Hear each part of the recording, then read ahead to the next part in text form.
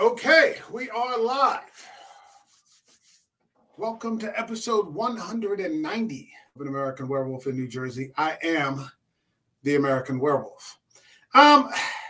Yesterday, I got a chance to head out to the matinee with my buddy Ryan and catch on the first day the very first feature of André Øvredal's latest effort, and you might know him from Scary Stories to Tell in the Dark.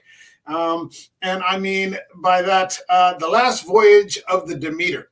And The Last Voyage of the Demeter is a small section of chapter 7, I believe, of Bram Stoker's Dracula, which documents through the log of the ship, the journal of the ship, the voyage from Transylvania over to England, taking on 50 boxes of earth, so on and so forth. And then, it's a matter of a few pages. It's a few pages, but it is just one of my all-time favorite pieces of literature.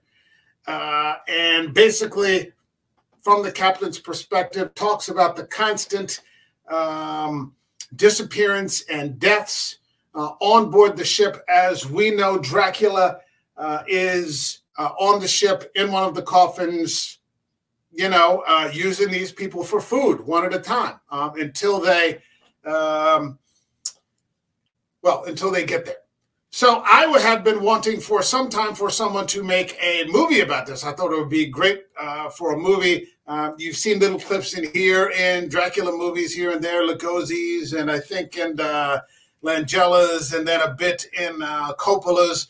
And then somebody finally got to Netflix and made a 3-part limited series of Dracula, one entire episode being the Demeter, which was not really close to the source material. But somebody finally got to it. André Øvredal's The Last Voyage of the Demeter. And I saw it yesterday, and I got to tell you, I enjoyed it. I wasn't expecting anything. This was one of those films that supposedly was in production hell for 20 years. So people that I knew that were working in Hollywood or that had been working in Hollywood, prominent YouTubers I had talked to had said that they had seen the script 20 years ago. It seemed very bland. Their understanding was that this final production was no different. So I walked in with no expectation at all. I thought that it was really, really good. This is going to be a spoiler-free review because I want people to go out and see it and decide for yourselves. I think this is a movie that deserves to be supported.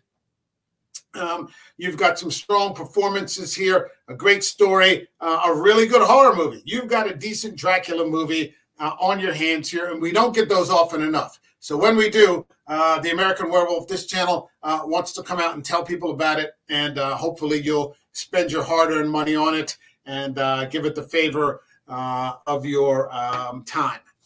So it basically starts out after the ship lands in Whitby. It crashes into Whitby, and then the constables come to inspect the ship, and then it goes right into the beginning of the voyage. It backtracks to 4 weeks previous when they're loading the boxes onto the earth.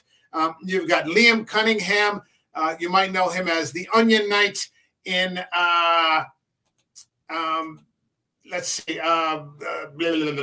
Game of Thrones. He was really good in that. You've got David Dastmalchian that you might know from The Dark Knight and The Suicide Squad and tons of other things. He's in there as well. You've got a strong cast. You've got this guy here who's playing the doctor, this woman here who's a stowaway. I'm not going to give too much up about it, except to say that the practical effects were really solid. There wasn't really any CGI to speak of. I suppose, maybe, showing the broad shots of the ship on the ocean, because I don't think they've really built the ship up. But the set designs were really good, claustrophobic. Even when you were out on the sea, very claustrophobic. I thought some great mood they were taking on there, nice and dark and moody. I thought it was great. Trying to get you some decent shots here. there's some fighting going on here. You've got superstitious sailors who think that the devil is on board the ship. You've got some fantastic kills going on here, some really gory kills going on here, some really brutal kills. You've got sailors that are, trying to make a last stand on the ship, and I thought that was a really good segment of the film as they start to realize that it might be too late. Now you understand in advance, how this is going to end. But they still did a good job with it. You understand in advance, how this is going to end. Dracula is going to make it because you know the story. But the ending is quite satisfactory. I found it to be quite good. It kept me engaged. I was constantly staring at the screen. I took a few seconds here and there to write a few bullet points down on a very low level. I dimmed the light so I didn't interfere with other people, and I'm texting real quick some bullet points to make this video now. But I was constantly engaged to see what was going on next. I really was curious because I was enjoying it throughout. The pacing was really good. I don't think that there was any really slow parts. And I was genuinely curious if it was going to be able to hold up until the very end.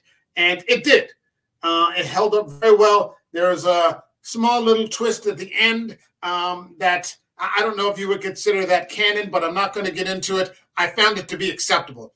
I found it to be believable. And when I walked out of I was there with my buddy Ryan. You see him on the show all the time. And we looked at each other and we said, that was a pretty good fucking movie. I am very stingy with praise. So for me to say, yeah, that was a really solid fucking film, that's going to mean something. When I got back home, I was talking to Eric from Hey Internet, Eric here, and he was asking me because the night before we had done a film on top 5 favorite vampire films, and he had asked me, does this film drop into your top 5 list? And my short answer was, I'd have to watch it again. I'd have to watch it again to say if this was going to be one of my top 5 favorite vampire films. But the fact that I wasn't just dismissing it outright should tell you something about how good this is. So my strong advice is to go out and see this film, support it. This is a project that, like I said, has been in production on and off for 20 years. I didn't think that the script was weak, so I was a little skeptical. Are they going to be able to pull this off? But I found it to be a very enjoyable script. All of the people did a great job. Leon Cunningham, David Dashmalchian, and all the other actors that were in there. Everybody did a good job. Very good practical effects for Dracula at all times. And his presence, the way they handled his presence being on board the ship was good. It was very solid. Now, I don't want to be a naysayer, but I saw this today, and so I thought I would share it with you as well when we're talking about predictions for box offices. And it says, this is from the numbers, which basically gives you the numbers for the entire week. So, this is basically, it literally is about the numbers. You see the top 3 movies so far for this weekend are Barbie, Oppenheimer, and Teenage Mutant Ninja Turtles. I've never seen a Mutant Ninja Turtle, whatever. I don't plan to. But they brought this up, and it says, Demeter won't challenge the reigning champs. It's not going to break into the top 3. I'd like to see if the horror community can do better. Yeah, I went to go see Oppenheimer. I have no interest in Barbie. I have no interest in Turtles. But I think the horror community should step up. If not in this first weekend, then let the positive word of mouth reach out to other people so that the second weekend doesn't have that drop-off. I think this is worthwhile. This movie cost $45 million to make. They probably didn't spend quite that much in advertisement and marketing, but it probably will have to make a sizable chunk of money to get its money back. And it says Barbie will charge past $500 million at the domestic box office today. I think this was as of yesterday. and topped the box office chart for the 4th consecutive weekend, even though I think that they've dropped down 39% from the previous week. So the decline is starting. With The Last Voyage of the Demeter looking like it will struggle to gain any traction, Oppenheimer will most likely regain second place ahead of the second weekend of Meg 2, The Trench. I have no idea why anybody would want to give their money to that. It's complete garbage. And you've got a quality horror movie right here. Going into the weekend, Last Voyage of the Demeter already looked like it had an uphill battle to land on the chart. And so we can see what exactly is happening here. Hold on a second. With scary stories to tell. Comparable opening weekends. So opening weekend, 20 million. Black Phone, 34 million. Firestarter adjusted, because that was a Peacock stream, I think, as well. Candyman adjusted 43, 10 million for Freaky, Invisible Man 28, blah, blah, blah, blah, blah. The median was about 13 million. So that's the median average for these opening weekends comparatively from other horror films in the past 5 years, or a little bit more with Crimson Peak and Victor Frankenstein. So that gave us a predicted opening of about $10 million. It's Thursday preview numbers. This is Demeter's numbers, fall short of expectations, though. And so on Thursday, I went to see it on Friday. I don't think my local cinema house offered a Thursday night preview. If it did, I didn't catch it. Previews for that day were only $750,000. Talk to Me, 1.24 million. The Blackening, The Pope's Exorcist, Comparative, Pray for the Devil, Barbarian, which was okay. Invitation, Men, that was terrible. X, Don't Breathe, whatever. So early screenings, minus, preview prediction, fundamentals, final prediction, 7.2 million. Our model thinks the film's underlying strength, because this is a DreamWorks film. This is a Spielberg production house. His underlying strength basically being a horror film from a well-established studio. I didn't know that this was DreamWorks. So they really have, put their best foot forward here. Could give it some legs over the weekend as a whole. My suspicion is that things won't get much better, though, and a weekend around $6 million is likely.